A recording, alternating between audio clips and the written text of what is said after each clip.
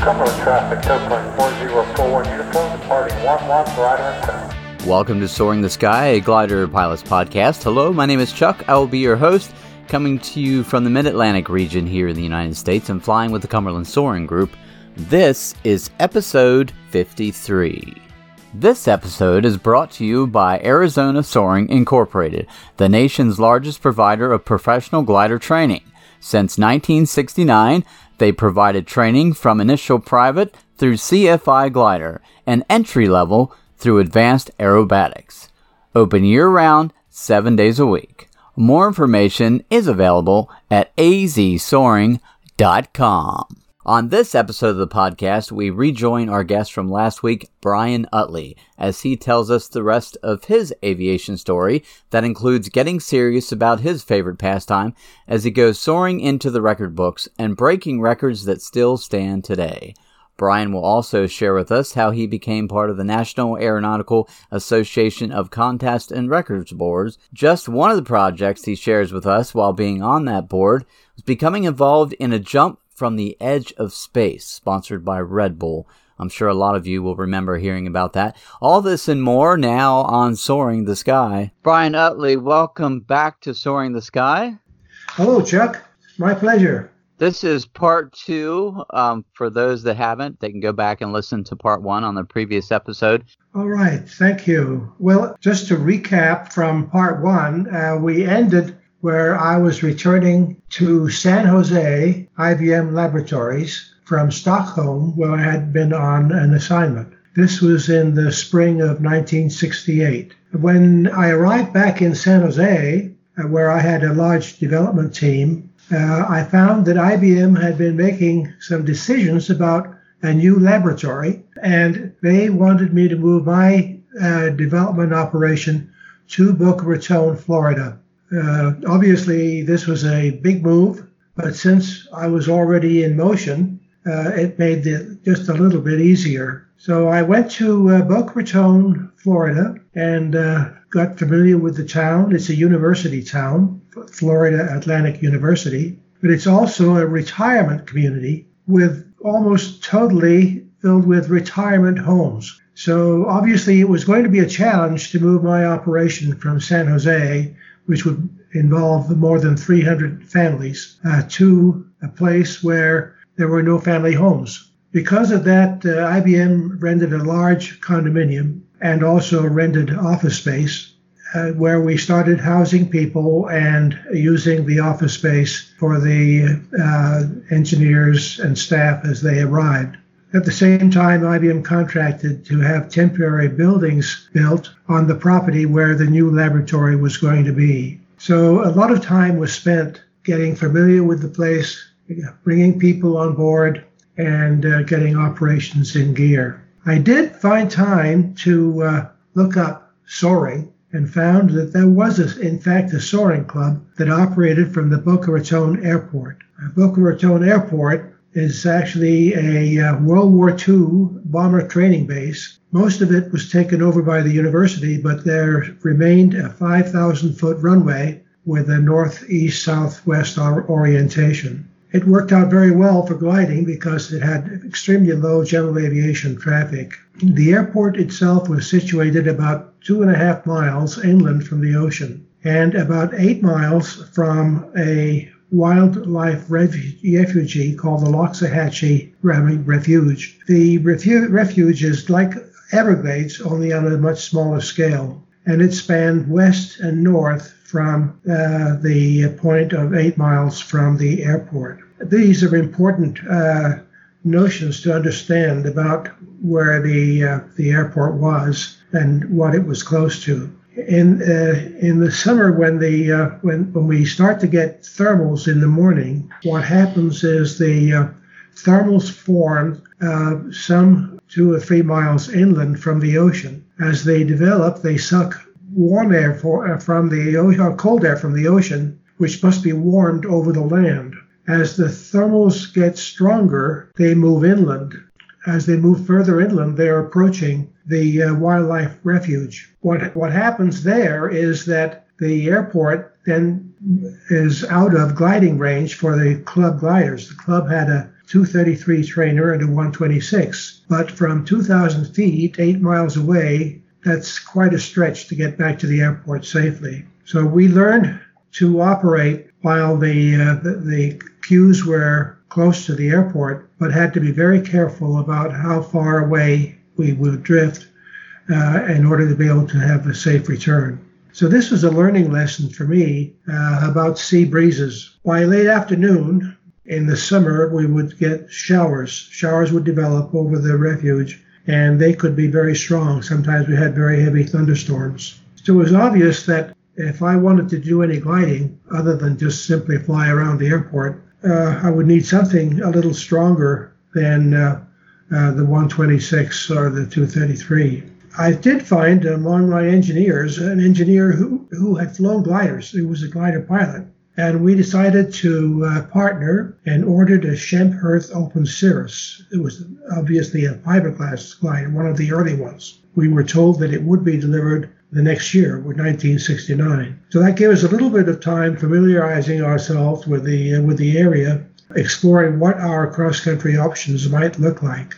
To the west, there was no choice. The Loxahatchee Refuge was a barrier. To the south, we have the Fort Lauderdale Airport. We have Miami Airport, which pretty much block a direct southerly track. And just to the west, of course, of Miami and Fort Lauderdale are the Everglades. So there seemed to be no reasonable flight path for a glider to the south. There was another glider operation at Homestead Airport, which is just past Tamiami, southwest of the Miami airport, which was interesting, but it wasn't anything that was available that we could use. Looking north, landing options were pretty sparse until you got past Jupiter Lake or the east side of Lake Okeechobee, which would be on the west side of the course. So we started, once we got the Open Cirrus, we became more adventurous, and we did start to venture north. There were times in the morning, say early afternoon, when the queues would be sitting in a line just 4 or 5 miles inland from the ocean. And it looked possible that you could fly north, staying under the line of queues that had formed inland, until you got to an area where you had more open and general soaring conditions. My partner did make a nice long flight. He flew from Boca Raton up to Jacksonville, which was to be a great flight. And late in 1970, my partner, Ed, decided to return to California. So I bought him out, but I wanted something better. So in 1971, I ordered a Nimbus 2. It arrived the next year, so it arrived early enough that I had a chance to fly it in the Regional 5 Regional, which occurred in around Easter time. That was a fortuitous situation because I was able to fly there, and I came in first in that contest. I came in third in that contest. Then later in the summer, there was another contest, Region 5 South, and there I came in first. That gave me enough confidence that I thought, I can try Nationals. The next Nationals was going to be at Liberal, Kansas.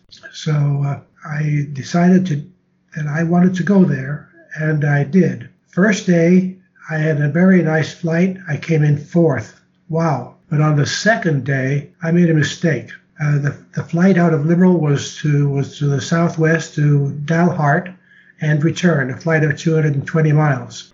On the way down there, it was just fine. I had no problem. On the way back, I ran into a squall line that was running east and west, whereas the course line was southwest northeast. The lift under the squall line was violent. The rain was just coming down. It was making a lot of noise. I was feeling very uncomfortable. I did run under the squall line for a while, but I was worried about getting too far off the course line. And then I saw blue to the north in the clear. So I thought, I got to get back in the clear and then head towards the Liberal Airport. Well, I got into the blue air, and guess what? It became very still and smooth. I kept going, hoping to find a lift, but to no avail, and finally I had to land in the field. Everything was okay, and the farmer was very helpful, but the field was very wet, obviously from the storm. Anyway, I continued on through the rest of the contest, and I ended up finishing in the 14th place. That, as it turns out, would be my lowest score ever in the Nationals. 1974 started out as another one of those IBM years. IBM wanted me to take over a major development program in Rochester, Minnesota. It was January, and the weather in Florida was very, very nice. As you can imagine, it was with some reluctance that I agreed to take off on another adventure. And parenthetically, I would say that I had once said that there were two places that I would not go for IBM, Rochester, Minnesota, and New York. Guess what? I ended up going to both. But I was, in spite of saying I would go, when I went in January, I was not prepared for the shock of below zero temperatures as I got out of the airplane at the airport. Because of the weather, I decided not to make the move of the household from Boca until spring.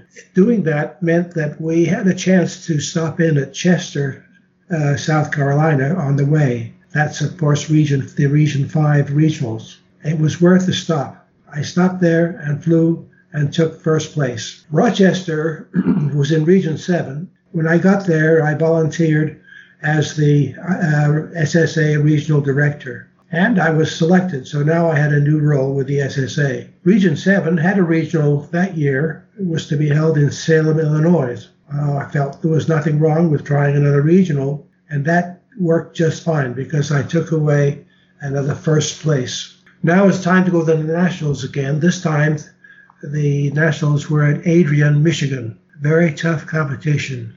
Conditions were marginal, but I did manage to squeeze out the 10th place. 1975 was a busy year. The club I belonged to, Minnesota Soaring Club, had sponsored a contest at Sleepy Eye, Minnesota. I went there and I won 4 out of 4 days. We had 4 good days, and I won every single day. Number 2 in the contest was Joe Emmons from St. Louis. At the end of the last day, he looked at me and he said, the weather conditions for tomorrow look pretty good. We're in the back end of a cold front, and we might be able to pick up a nice strong tailwind heading towards St. Louis. Why don't we fly to St. Louis and you can stay with me overnight? So that's what we agreed to do. He and I both took off at about 10:30 Saturday morning, heading towards St. Louis. Well, as it turns out, I made it to St. Louis, 435.1 miles. Joe landed about 100 miles behind me. Boy, what a day that was. I landed about 6:30 at night in a school playing field, but it was safe. And eventually we got together and spent the night with he and his wife, Shirley. Next, it was time for the Nationals. The Nationals that year were at Hobbs. So we headed towards Hobbs, but, we ran into rain on the way. The closer we got, the more rain we had. We thought maybe with a few days drying out, it might be okay. It might not be so bad. The closer we came to Hobbs, the harder the rain fell, right along with our spirits. To top it off, our arrival at Hobbs was heralded by a tornado sighting. As Geraldine says, what you see is what you get. At the pilots' meeting of the first day, the Hobbs mayor read his proclamation, and he said, banning all rain dances and ordering the weather to knock off all the heavy clouds and rain. He must not have gotten the word from the right guru, because from that point on, things went semi-rotten like to downright low-down, mean and ugly. Operations Director Don Yarborough's comment that Hobbs got only half an inch of rain during the biblical flood of 40 days and 40 nights was just messing around with Mother Nature on a bad day, since she proceeded to rain over 8 inches in the next week. In spite of the rain, we did end up flying. We flew for 6 days, but it was amazing to me to see 6 inches of water on the main runway at the Hobbs Airport. I did, over the 6 days, I did do well, and I came in 5th place. The next year, 1976, we went back to Chester again, Region 5. I liked Region. It was a lot of fun. It's a good crowd, good pilots, and good terrain. So, and in the early spring, there was good thermals.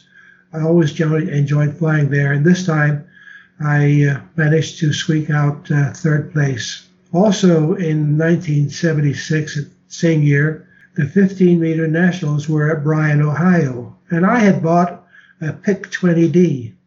So I decided to fly there as well. So we packed up, went to Bryan, Ohio, and flew there. But on the 7th day, I was told that I had an IBM executive meeting in New York for the next morning. What to do? So I found a plane, flew to Detroit, got a plane to White Plains, New York, and had made the arrangements with my executives that I could use the corporate jet to fly back to Bryan. So I had my meeting, went back to White Plains Airport, and waited for the corporate jet to show up. But as it turns out, it was delayed by weather. So after waiting till afternoon, it finally showed up, and he took me to Bryan. I had a change of clothes on the airplane with me. So I changed into my flying outfit. When we landed, I got off the plane. The car was waiting for me. Got in the car. I was all dressed. Drove out to the flight line. My plane was put together. I was all ready to go. The tow plane was ready. I had the task instructions handed to me, and off I went. I was about 2.5 hours behind the field. By the time I took off, everyone was making the turn at the first turn point. I did manage to get back to within 3 miles of the airport, but I couldn't squeeze the last 3 miles. So I ended up in 9th place. But I made every day, and I was very happy to be able to do that. So I ended up, I didn't end up in 9th place. I ended up in 9th on the day that I left to go to New York. I ended up at 14th again, but I didn't drop below 14th. 1976 also had an open nationals at El Mirage, and so I said, I'm going to make that one too, and off I went to El Mirage, California. It was a 9-day contest, had great weather, and I ended up in 4th place. On the first day, the weather was somewhat unpredictable, and so the task, prescribed area distance task, was called with a first turn at Jean, Nevada. So I flew to Jean, flew to south of Las Vegas, and then headed west. Heading west, I came over the mountains and into, guess what? Into Death Valley. I got down into Death Valley, and I had to land. I landed at Stovepipe Wells, which has an elevation of 10 feet. It's impossible to describe the feeling of what it is like to come down in Death Valley as you're coming down. Because Death Valley is a bowl, the temperature gets higher and higher and higher as you get lower and lower and lower. And when they call the town Stovepipe Wells, it's exactly what it is. It's like you're in a stovepipe. Then I went to the fall board meeting, since I was a member of the SSA board. And at that meeting, I was appointed a vice president for 1977. 1977 was a 15-meter nationals at Hobbs, and I placed 12th with my Pick 20D. I was not particularly happy with the 20D, so I had ordered an ASW-20. I had ordered it through Carl Streetek, who was the dealer at that time. It came in 1978. It came in the spring. He had also ordered an ASW-20, so he and I both went to Region 5. He came in first, and I came in second. Then I went to the 15-meter nationals in Ephrata, Washington, again with the ASW-20. I was flying with George Moffett. He came in first, and I came in second. So that was, I was very, very happy with the ASW-20. As a matter of fact, the AS-20 was one of the nicest gliders I have ever flown. It was just a very comfortable glider. The controls were well harmonized, and the performance was very good, especially for its vintage. There was a board meeting of the SSA that fall, and that fall I was selected to be president of the SSA for 1979. Toward the end of the year, the FAA put out an NPRM for controlled airspace, and the NPRM proposed to lower the controlled airspace floor from 18,000 feet to 10,000 feet. We had our Chicago convention, it was the SSA convention in Chicago in February. And obviously at the board meeting, it was the hot item on our agenda. So I had invited Paul Poborezny, president of the EAA, to attend this meeting with us, and also invited Charles Spence, who was the vice president of ALPA, to join that meeting with us so that we could join forces and decide on what our action plan would be to deal with the proposed NPRM. We put an action plan together. We asked all of our members to write to their congressional representatives, to write to the FAA, and to insist that the NPRM would destroy general aviation and gliding for all practical purposes in the United States. As a result, there were 85,000 letters were sent to the FAA and to Congress. Because of that lobbying, the Congress decided to hold a hearing, which they did in March. March was also the deadline for the NPRM, but the FAA did agree to extending the deadline to just after the 1st of April. We were invited to present our story to the hearing as well as the ALPA, and so I attended the hearing along with Forrest Blossom, who was the SSA executive director, Carl Harold, Bernard Smith, Bill Holbrook, and Jim Haynes. I read the response that we had prepared regarding the NPRM, and as a result of all of that action, the NPRM was withdrawn, and we all breathed a sigh of relief. If you want to read about it, if you go and look at the May 1979 Soaring magazine, you'll find a full-page story and photograph of that hearing. 1980 was Hobbs again, this time open class, and I was there and I flew into 9th place. So I was still doing reasonably good in the national championships.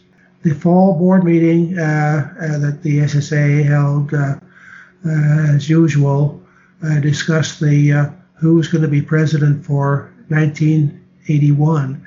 I had been president for 1979 and 1980, which was the normal length of presidency.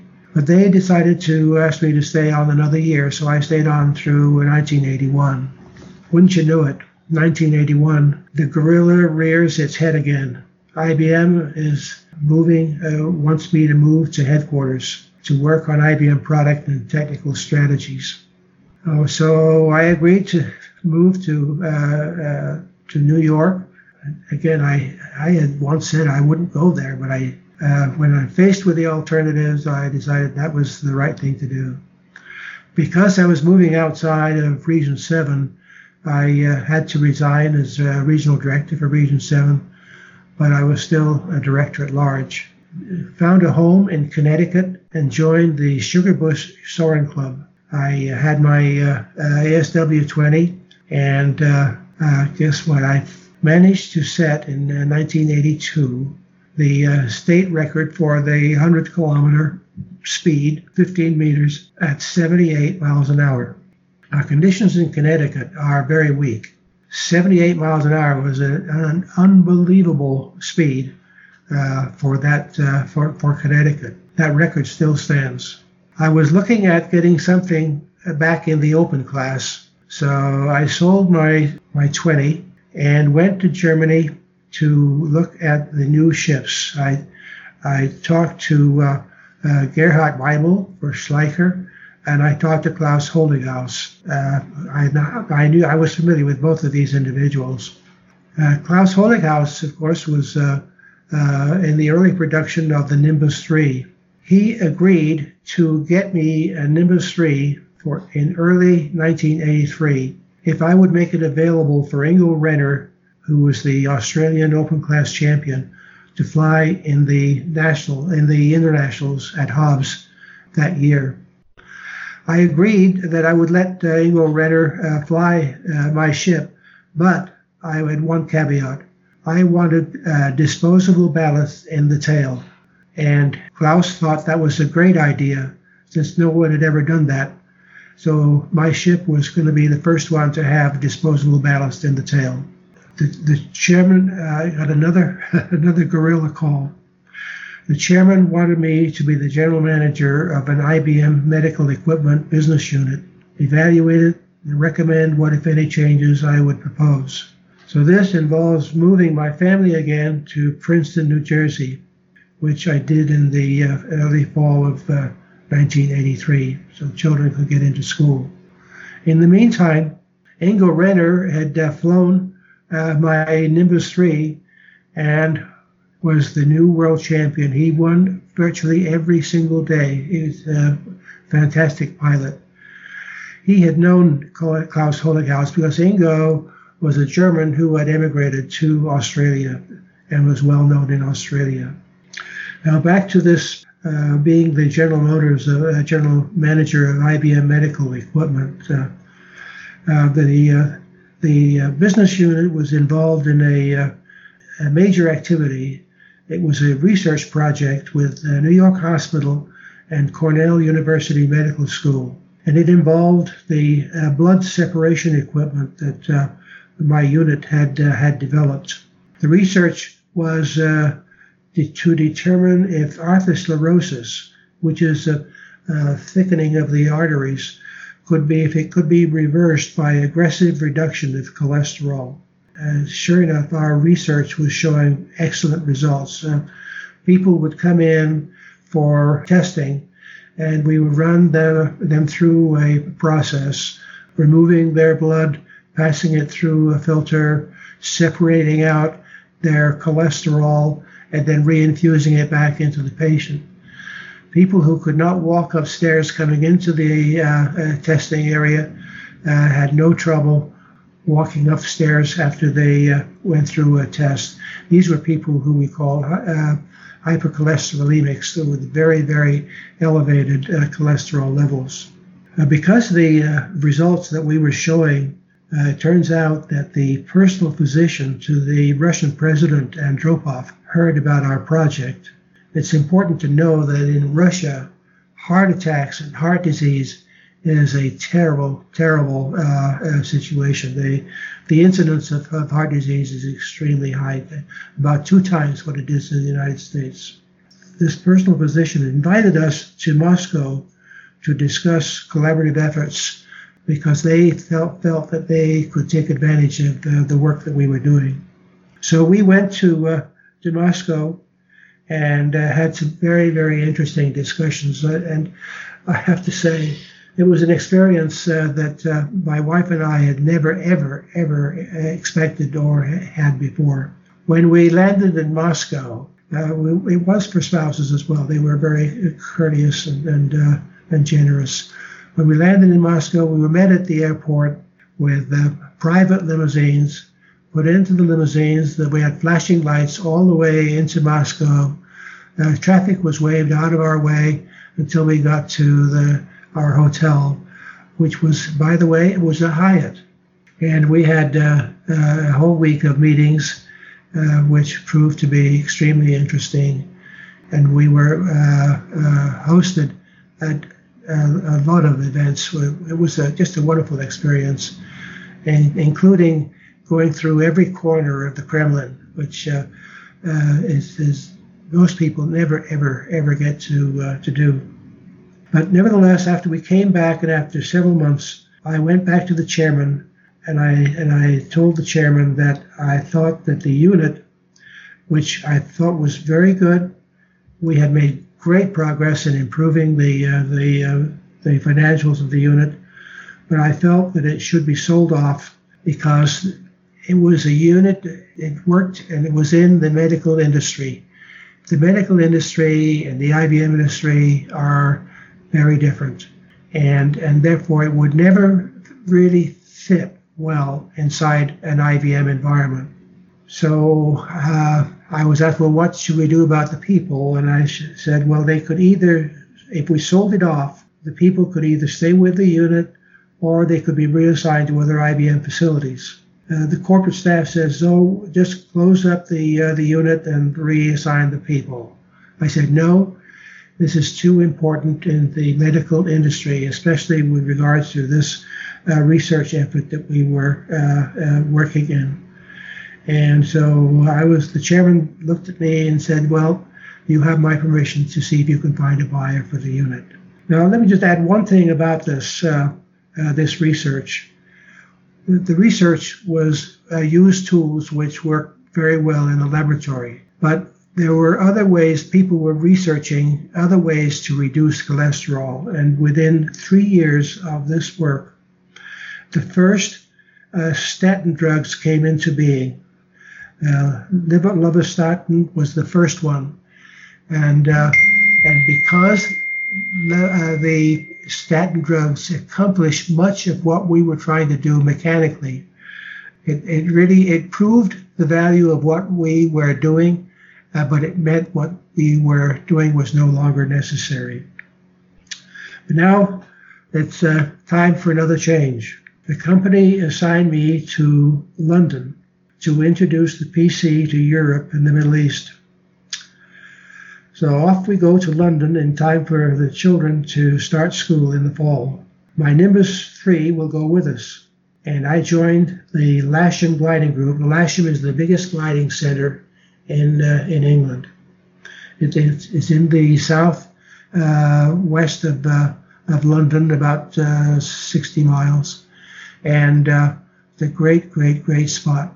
My Nimbus 3 was IBM agreed to send it, ship it over there, which I was very happy for. And so the next year, in '85, I flew in the UK Open Class Nationals as a guest pilot.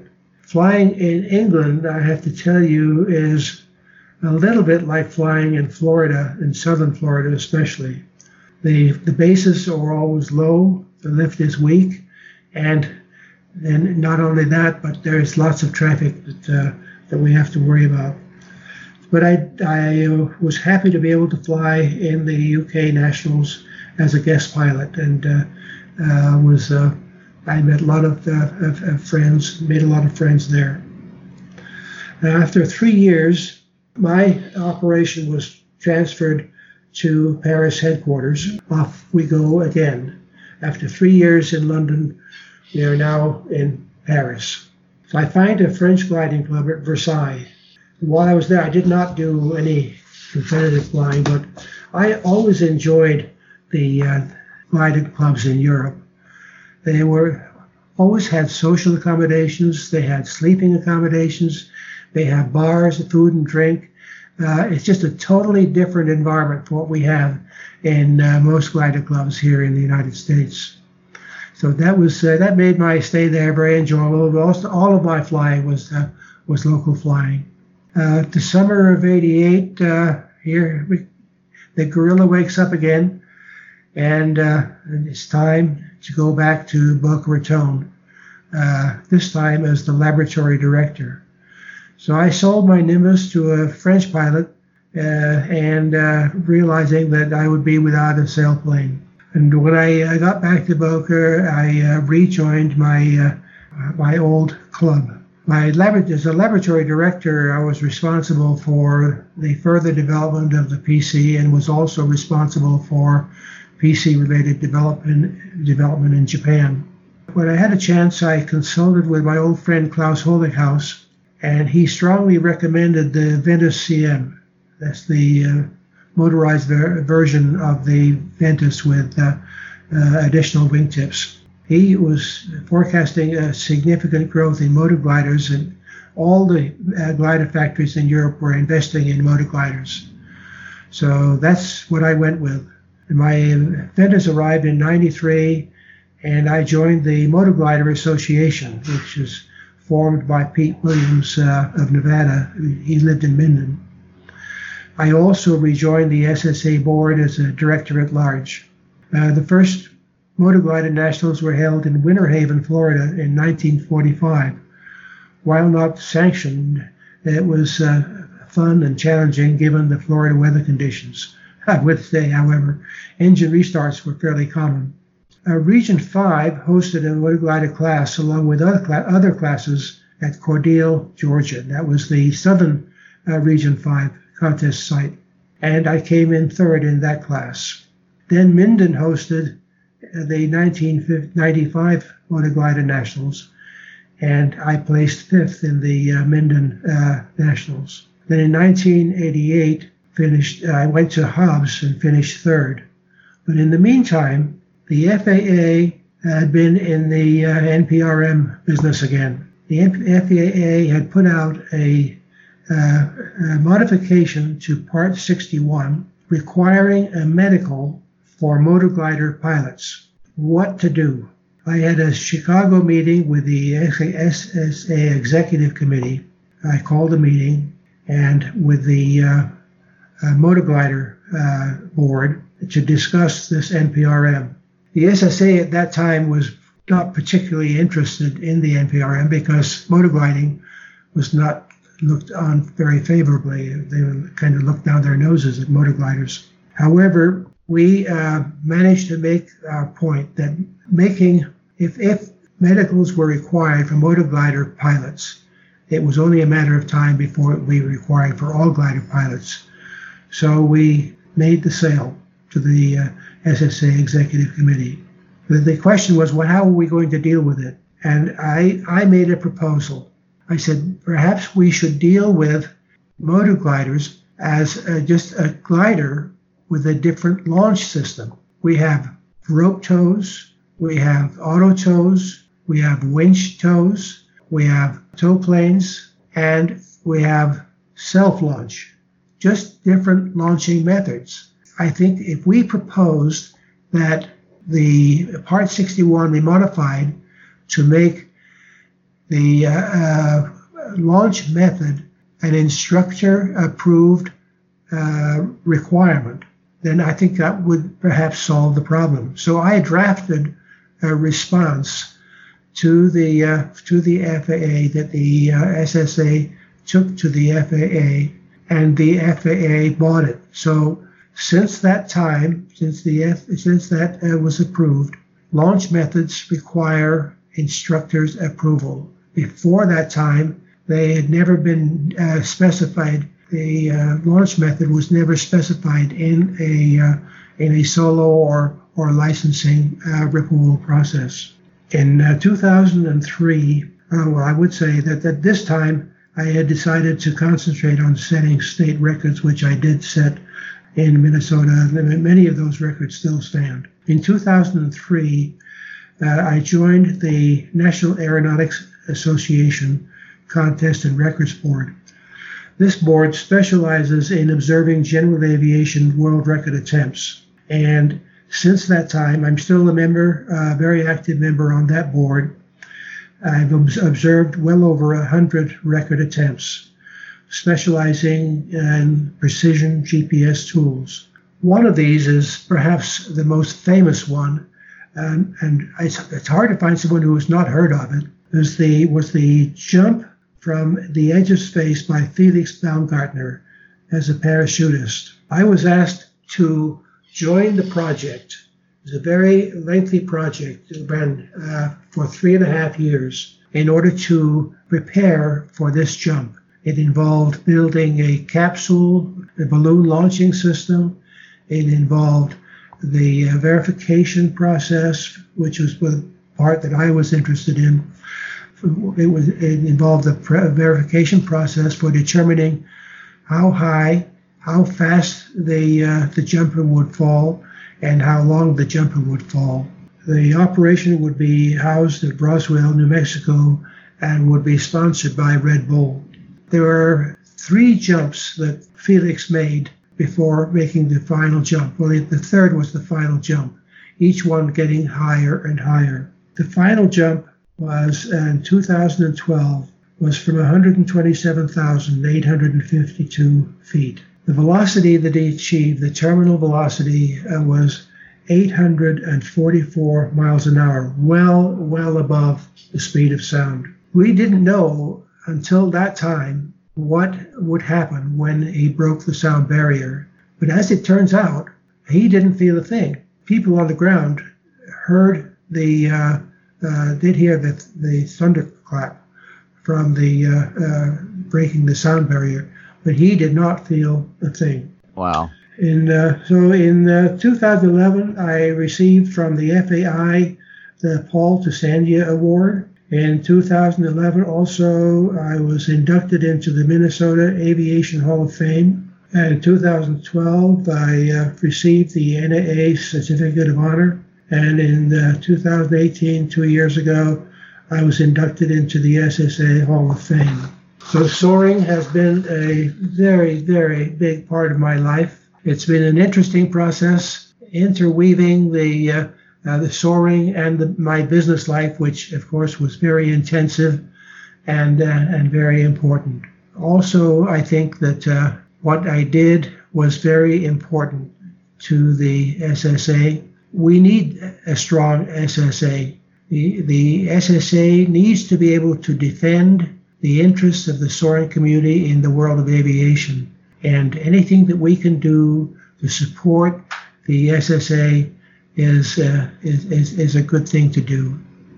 So with that, I'm passing this on to the next generation. I now mentor students and young people who want to fly cross country, and I enjoy working with new pilots and new cross-country pilots tremendously. So good luck and all the best.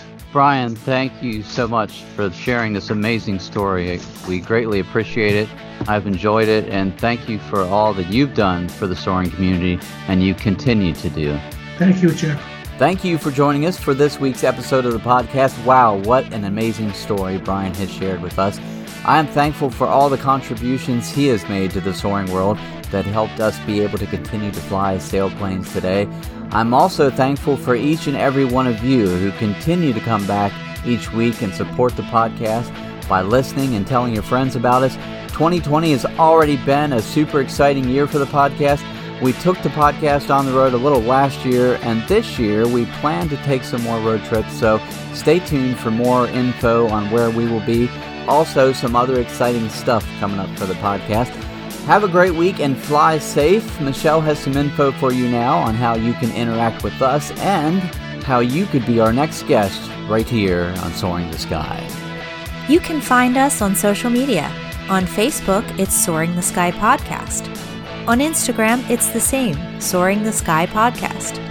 If you would like to say hi, just drop Chuck a line at chuck@soaringthesky.com. Or you can send us a note on the website, soaringthesky.com. Also, if you're a pilot, we want to hear your story. Just send us an email and Chuck will get in touch with you.